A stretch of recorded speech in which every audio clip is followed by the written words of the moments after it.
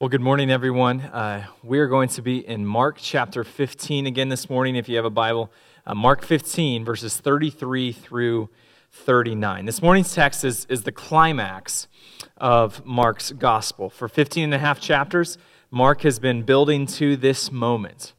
And I want us to remember what Jesus' mission is. According to himself, back in Mark chapter 10, Jesus says this, "For even the Son of Man came not to be served, but to serve and to give his life as a ransom for many."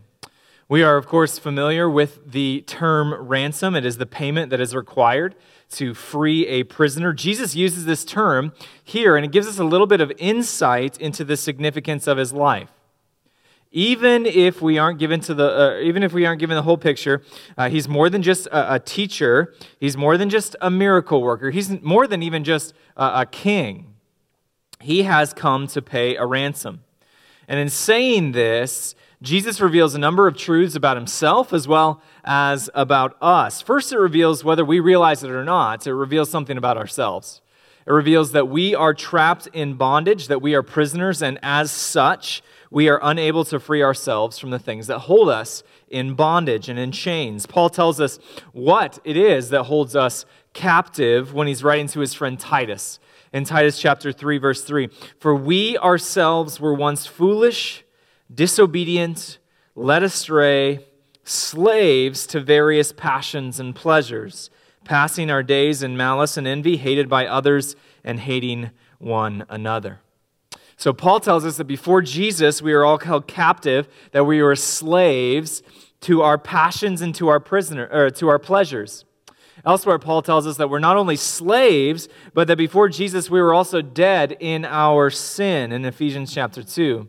We didn't just need someone to come and give us a little bit of a touch-up or improve our lives, just clean up a couple different parts of our lives, but instead that we need someone to come and rescue us from slavery, rescue us from death itself.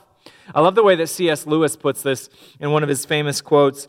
He came not to make bad people good, but to make dead people alive.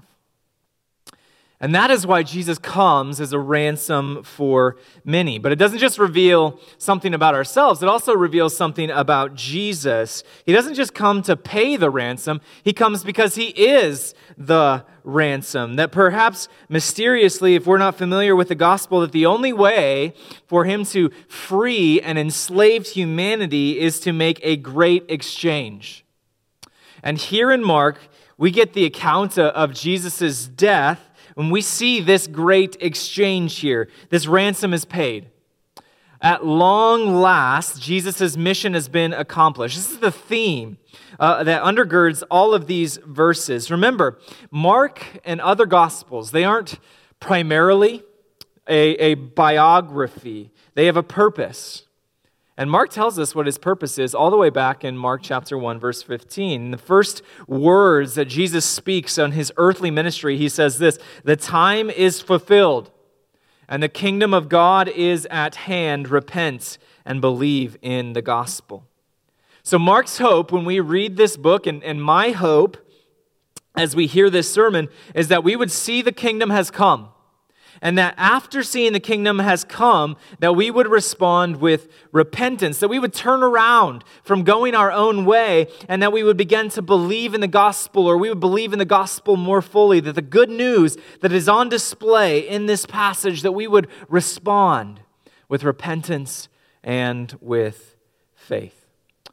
And with that purpose in mind, repentance and faith, Mark doesn't just tell us about Jesus' death, he highlights 4 events that take place at the death of Jesus that he records in these verses. That's what I want us to focus on this morning. I want us to focus on these 4 events that Mark highlights in his account of Jesus' death. And as we do that, I hope one thing is abundantly clear from this text. It's about Jesus' mission, and it's also about you. It's about me. It's the most important thing that Mark has been building to throughout his gospel. It's what we have been working to in the 60-some sermons that we've gone through in Mark so far, and it is simply this. At the cross, your ransom was paid if you trust in the Son of God. At the cross, Your ransom was paid. My ransom was paid if we trust in the Son of God. In the death of Jesus, we see the key to repentance, the key to belief, the key to freedom, the key to new and abundant life. And it's simply this: at the cross, your ransom, my ransom was paid if we trust in the Son of God. And that truth echoes throughout these verses. It's the banner of this text this morning. With that in mind, let's turn our attention to God's Word, starting Mark chapter 15, verse 33. And when the 6th hour had come, there was darkness over the whole land until the 9th hour. And at the 9th hour, Jesus cried out with a loud voice, Eloi, Eloi, lema sabachthani, which means, my God, why have you forsaken me? And some of the bystanders hearing it said, Behold, he is calling Elijah. And someone ran and filled a sponge with sour wine, put it on a reed, and gave it to him to drink, saying, Wait, let us see whether Elijah will come to take him down. And Jesus uttered a loud cry and breathed his last. And the curtain of the temple was torn in two from top to bottom. And when the centurion who stood facing him saw that in this way he had breathed his last, he said, Truly this man was the Son of God. Let's pray. Father, as we read those words, I'll just start saying I feel unworthy to preach on such a holy moment. It is hard to look at the horror of the cross, to consider the final moments of your Son's life, to consider that the crushing weight of the world's sin, that the weight of my sin was placed on his shoulders. As John declares, Behold the Lamb of God who takes away the sin of the world. And I ask that would be true for each and every one of us in this passage, that we would behold the Lamb of God who takes away the sin of the world, that you would use this text to lead us to greater repentance, that you would use it to lead us to greater faith, or faith for the first time. Help us to fix our eyes upon your Son, and it is in his name that we pray. Amen. Well, I mentioned that this text highlights 4 events that take place during Jesus' death. The first one is found in the darkness of verse 33. It says this, And when the 6th hour had come, there was darkness over the whole land until the 9th hour. Recall what we have seen from Mark up to this point. The chief priests and the religious authorities, they have decided to bring Jesus to Pilate as soon as it was morning in verse 1 of chapter 15. This would have been about 6 a.m., around the same time as sunrise. In verse 25, we see that Jesus is put on the cross at the 3rd hour, or about 9 a.m. And around 12 p.m., around noon, when the sun is the highest in the sky, the day is supposed to be the brightest, Mark tells us that something different happened. Darkness, not light, covers the entire land. Some have speculated that this is a natural phenomenon. It's a solar eclipse or a storm or something similar. Mark doesn't seek that type of explanation. He just sees that this darkness is something that is completely, utterly supernatural. It is something that is tied to the crucifixion. In the Old Testament, we oftentimes see that darkness is a sign of God's judgment upon humanity. So in Egypt, in the time of the Exodus and before the Passover, we see that darkness is one of the plagues that God sends upon the people of Egypt. It is a sign of judgment upon them for how they are treating his people. The prophets tell us of the day of the Lord, of when God will return with judgment, and darkness is a part of this. Amos says this, And on that day, declares the Lord God, I will make the sun go down at noon and darken the earth in broad daylight. So here we see that as the Son of God hangs on a cross, the darkness that occurs here around noon is a sign of God's judgment. It's a sign that God's judgment is coming. The first theologically significant statement of this passage, the truth that Mark is trying to communicate to us, is this: darkness covers the land as a sign of God's judgment. That's the purpose of this darkness, that God's judgment is coming. And I want you to just imagine the eeriness or the horror of this moment. For 3 inexplicable hours, when it's supposed to be the brightest part of the day, darkness covers the land. And I wonder if the taunts of the passersby, if they begin to fade away, if the religious authorities, if they begin to get nervous. And I mean, they surely knew their Bibles well enough to know that darkness was a sign of God's judgment. It was an act of God. And maybe they began to get nervous, and maybe something supernatural is happening here. For 3 hours, darkness covers the entire land as a sign of God's judgment. The question we have is, judgment for whom? Who is this judgment intended for? Is this darkness a sign of God's judgment upon humanity for nailing his perfectly obedient, innocent Son to a cross? Or is it a sign of God's judgment upon his Son?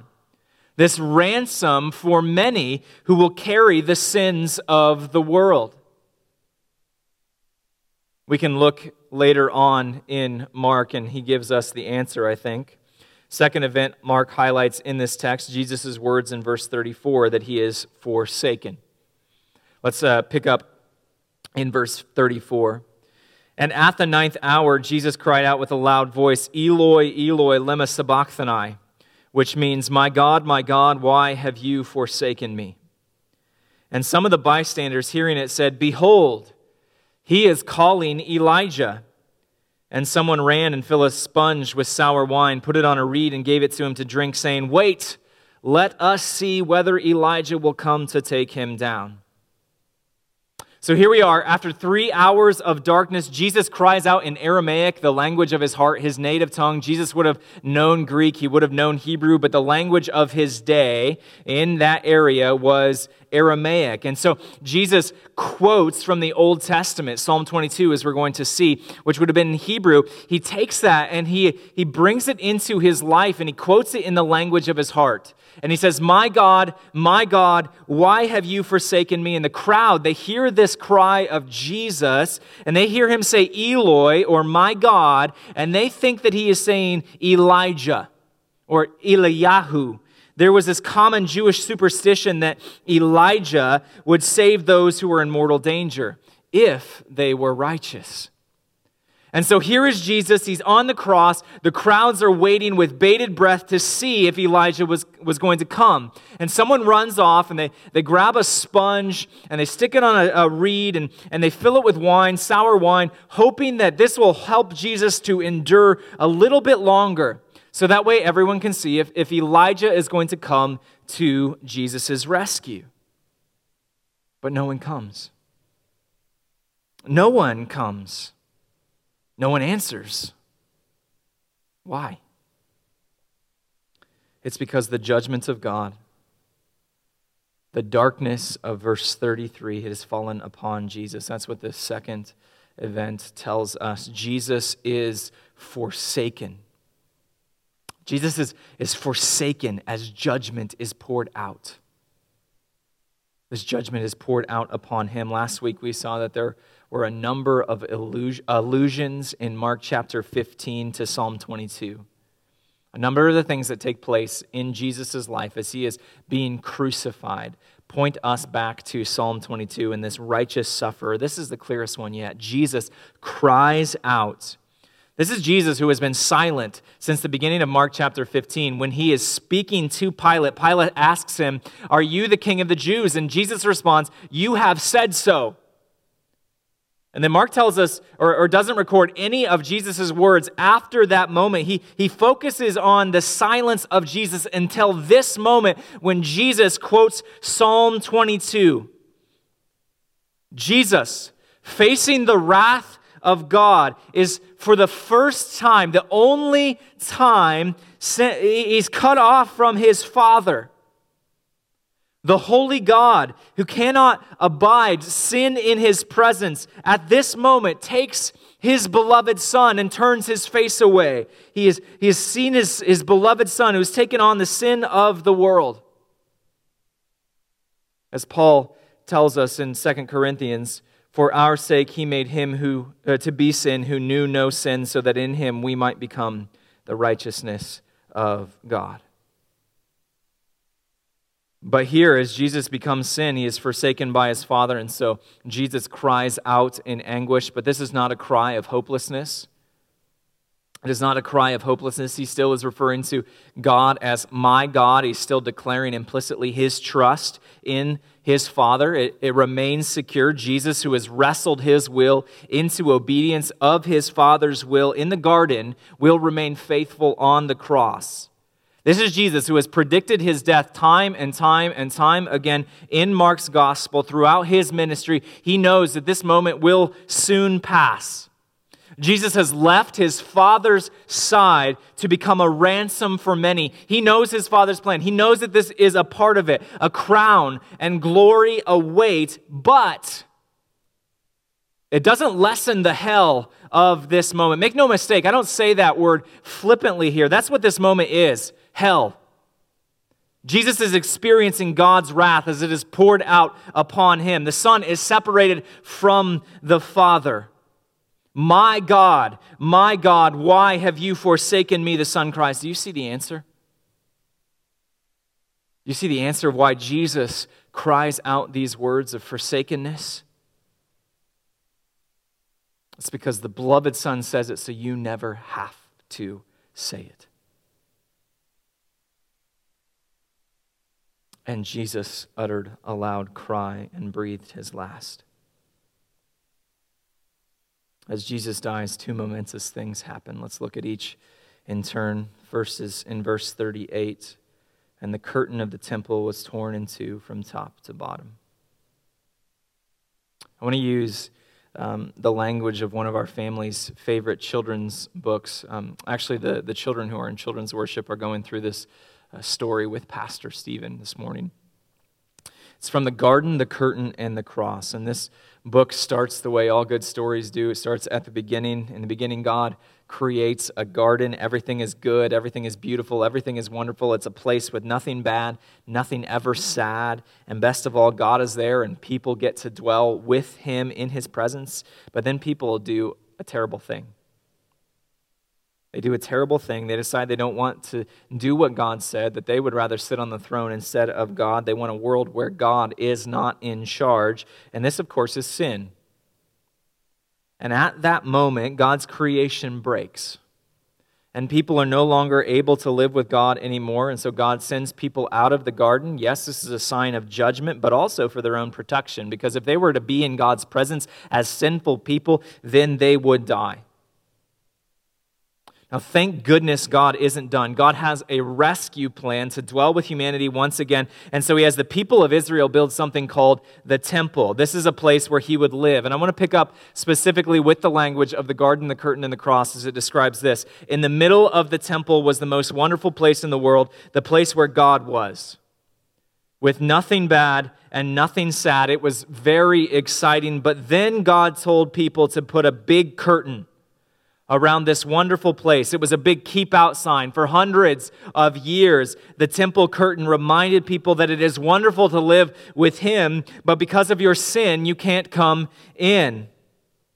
This curtain is a clear reminder to anyone and to everyone that God is unreachable, that God is untouchable. No one is allowed to go beyond this curtain except for one person, the chief priest, and they can only go beyond this curtain on one day a year, the Day of Atonement. And the amount of work that they have to go through to enter into God's presence is absolutely astounding. We looked at this like 6-8 months ago as we were working our way through Mark. Tim Keller, in his book, the Son, Jesus the King, gives us some insight into what type of preparation was needed from the chief priests if they were as they were to enter into God's presence, as they were to pass the curtain on the Day of Atonement. He says this: a week beforehand, the high priest was put into seclusion, taken away from his home into a place where he was completely alone. Why? So he would not accidentally touch or eat anything unclean. Clean food was brought to him, and he'd wash his body and prepare his heart. The night before the Day of Atonement, he didn't go to bed. He stayed up all night praying and reading God's word to purify his soul. Then on Yom Kippur, the Day of Atonement, he bathed from head to toe and dressed in pure, unstained white linen. Then he went into the Holy of Holies, and he offered an animal sacrifice to God to atone or to pay for the penalty of his own sin. After that, he came out and bathed completely again, and new white linen was put on him. And he went in again, this time sacrificing for the sin of the priest. But that's not all. He would come out a third time, and he bathed again from head to toe. And they dressed him in brand new pure linen, and he went into the Holy of Holies and atoned for the sins of the people. When the high priest went before God, there wasn't a speck on him. He was as pure could be. And that's the lengths that humanity must go to in order to possibly go beyond this curtain. One out of the 7-some billion people on the face of the earth can only go in one of the 365 days a year after the most stringent of ceremonies in order to enter God's presence only for a brief period of time. That's what you have to do in order to enter into God's presence, to go beyond the curtain that separates us from God. This curtain is a sign of God's holiness, and it is a sign of our sinfulness, and it is a sign that there is an impassable gap between the two until the moment of Jesus' death. And the curtain of the temple was torn in two from top to bottom. Curtain was massive, over 60 feet tall, almost as thick as your balled up fist. It was more a wall than it was a curtain, and at Jesus' death it tore. It ripped, not from bottom to top, but from top to bottom. The ransom was paid. And once again, for the first time since the rebellion in the garden, humanity has a way to enter into God's presence, not by cleansing themselves inwardly and outwardly, not by covering themselves in the blood of bulls and goats, but in covering themselves in the blood of the Son, the ransom for many. Perhaps surprisingly, this isn't the first time that God does something like this, where he rips down a barrier in order to dwell with humanity once again.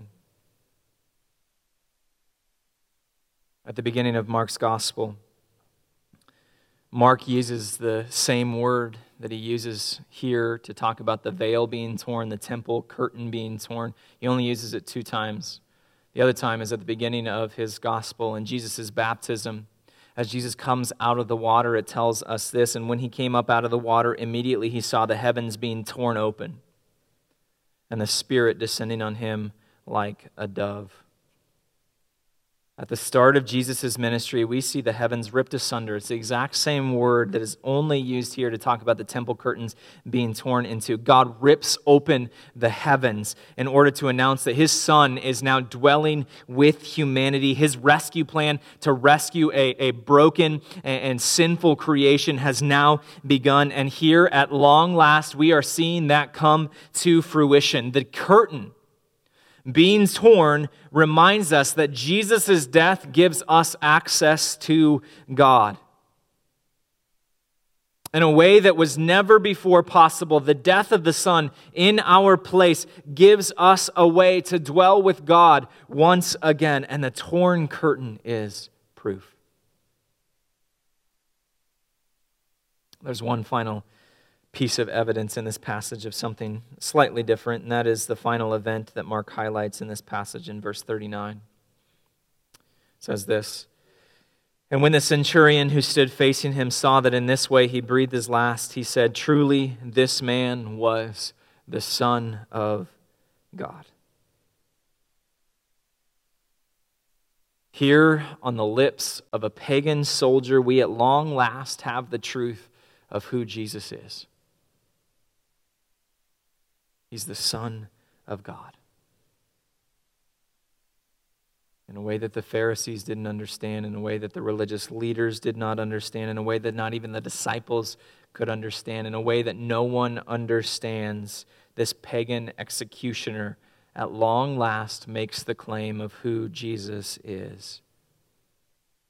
This right here is what Mark has been building to. Remember how Mark starts his gospel? Mark chapter 1, verse 1, the very first thing he says, the beginning of the gospel of Jesus Christ, the Son of God. For over 15 chapters, we see evidence mounting. The truth is slowly being revealed. We have seen it on the lips of demons, but we've never seen a human utter this truth. Jesus is the Son of God. Jesus is revealed in some mysterious way as the Son of God in his death. This text tells us that Jesus utters a loud cry before he dies. This would have been a surprise because normally someone who is being crucified wouldn't have the strength to say anything, let alone to utter a loud cry. Mark is very clear in verse 37 that Jesus is not succumbing to death, but rather he is giving up his life, just as he said he would. And in the moments of Jesus' death, with how unique it is, with this darkness and the fact that he utters a loud cry, God is doing something in the heart of the centurion. The centurion has not seen this before.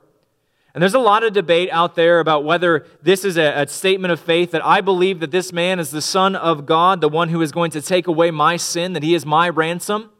Or if this is just a statement from a Roman about a great man, that this man is like a son of the gods.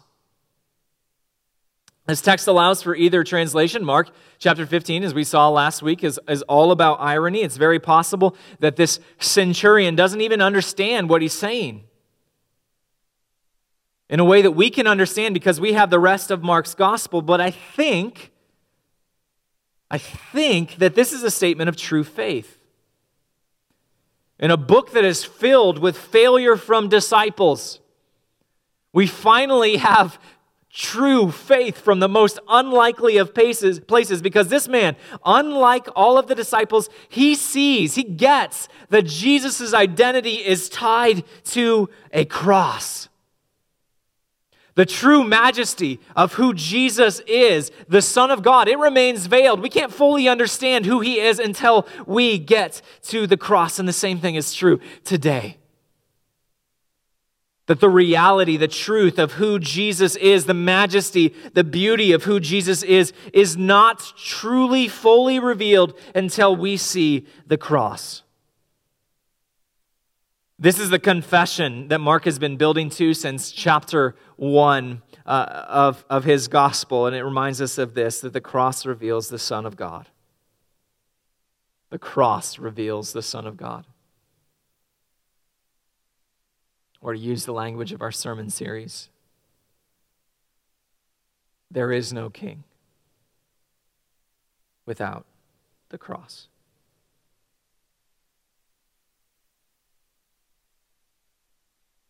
At the cross, your ransom was paid. If you trust in the Son of God. Like this Roman soldier. That's the concern of this text, and that's the only response that is possible. The ransom has been paid. And if you are someone who is not yet a part of Jesus' kingdom, do you see that this is an invitation to you? An invitation to enter into the kingdom of God, that the veil has been torn, that you can enter into God's presence now for the first time since the world broke in Genesis chapter 3, because of what Jesus has done for you. And the way you do that is the exact same way that the centurion did with the words of faith, that this man is the Son of God. But this isn't just some sort of intellectual statement of truth, of recognizing in our heads of who Jesus is. These words are tied to the event of the crucifixion. They are tied to the fact that Jesus is a ransom who is paying for your sin. And to confess these words is to believe both that you need a ransom, that you are trapped in slavery, that you are dead in sin, and you need someone to save you, and that Jesus is the one who can save you, that he is the one who has rescued you, no strings attached. The ransom makes a way for those who are not a part of God's kingdom, of Jesus' kingdom, to enter into his kingdom, but it also assures those who are struggling, while they're already a part of Jesus' kingdom, here's the beautiful truth. of this ransom that has been paid that we can so often forget. It isn't just a one-time payment. It's not just a one-time payment. When you come to Jesus, he ransoms your entire life. Your past sins, your present sins, your future sins. One thing that I have been reminded of time and time again this past week is that no matter how much I may feel as though I have failed God and that I don't deserve his grace because I take advantage of it day after day after day, the reality is he has already loved me at my worst. To say that I feel like I don't deserve the grace of God it's a completely true statement. It's like the definition of grace, that we do not deserve it. Romans 5 tells us that Jesus died for us while we were still sinners. If he loved us then, Romans 5 uses language that we are enemies of the cross. We are hostile toward God. And if Jesus loved us then at our worst, he won't stop loving us now, no matter what we do. The ransom at the cross assures those who feel condemned, whether it's because of a stagnating faith or whether it's repeated failure, the same sins just continue to crop up. It reminds us that there is no condemnation for those who are in Christ Jesus, because at the cross your ransom was paid if you trust in the Son of God. There's one other response to this text, and it's hidden underneath the surface. The story of the ransom has to be shared. The story of this ransom has to be shared. The story of what Jesus has done for me is something that he has charged me to share with others. We cannot keep it to ourselves, but we are called to be ambassadors, to go to the ends of the earth, to tell of this kingdom of a king who is on a cross. As Jesus is on the cross, he's experiencing the wrath of God on the cross. He cries out from Psalm 22, my God, why have you forsaken me? Why are you so far from saving me from the words of my groaning?" That's verse 1 of Psalm 22. I said that this is a cry of heartbreak, but it's not one of hopelessness, and that's because of the rest of the psalm. Jesus knows the end of the story, but he also knows the end of the psalm. Consider how Psalm 22 ends, verses 27 and 28. "All the ends of the earth shall remember and turn to the Lord, and all the families of the nations shall worship before you, for the kingship belongs to the Lord, and he rules over the nations." All the ends of the earth shall turn to the Lord. All the families of the nations shall worship. People like this pagan soldier will come to faith. But how will the nations worship at the throne of God if they have not heard of the ransom? The story of the ransom must be shared. And it starts with us. It starts with us. At the cross, your ransom was paid. If you trust in the Son of God. Will you tell the world of that ransom? Let's pray. Lord, thank you for what you have done for us. That you have made a way for us to enter into your presence once more.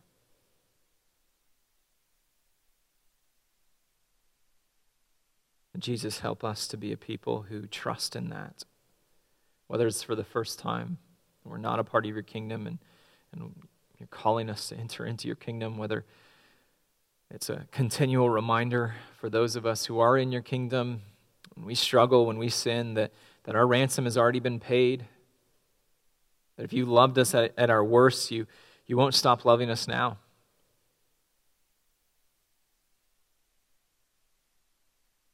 And help us to be a people who see that this story of the ransom, of what you have done for us, must be shared, that you have charged us in the gospel with a commission, with a mission to reach people, to share the gospel, to share the good news of Jesus with people who don't know Jesus.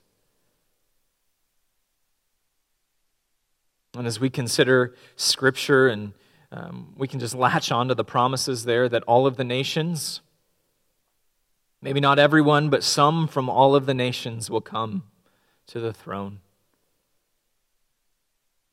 Help us to be faithful.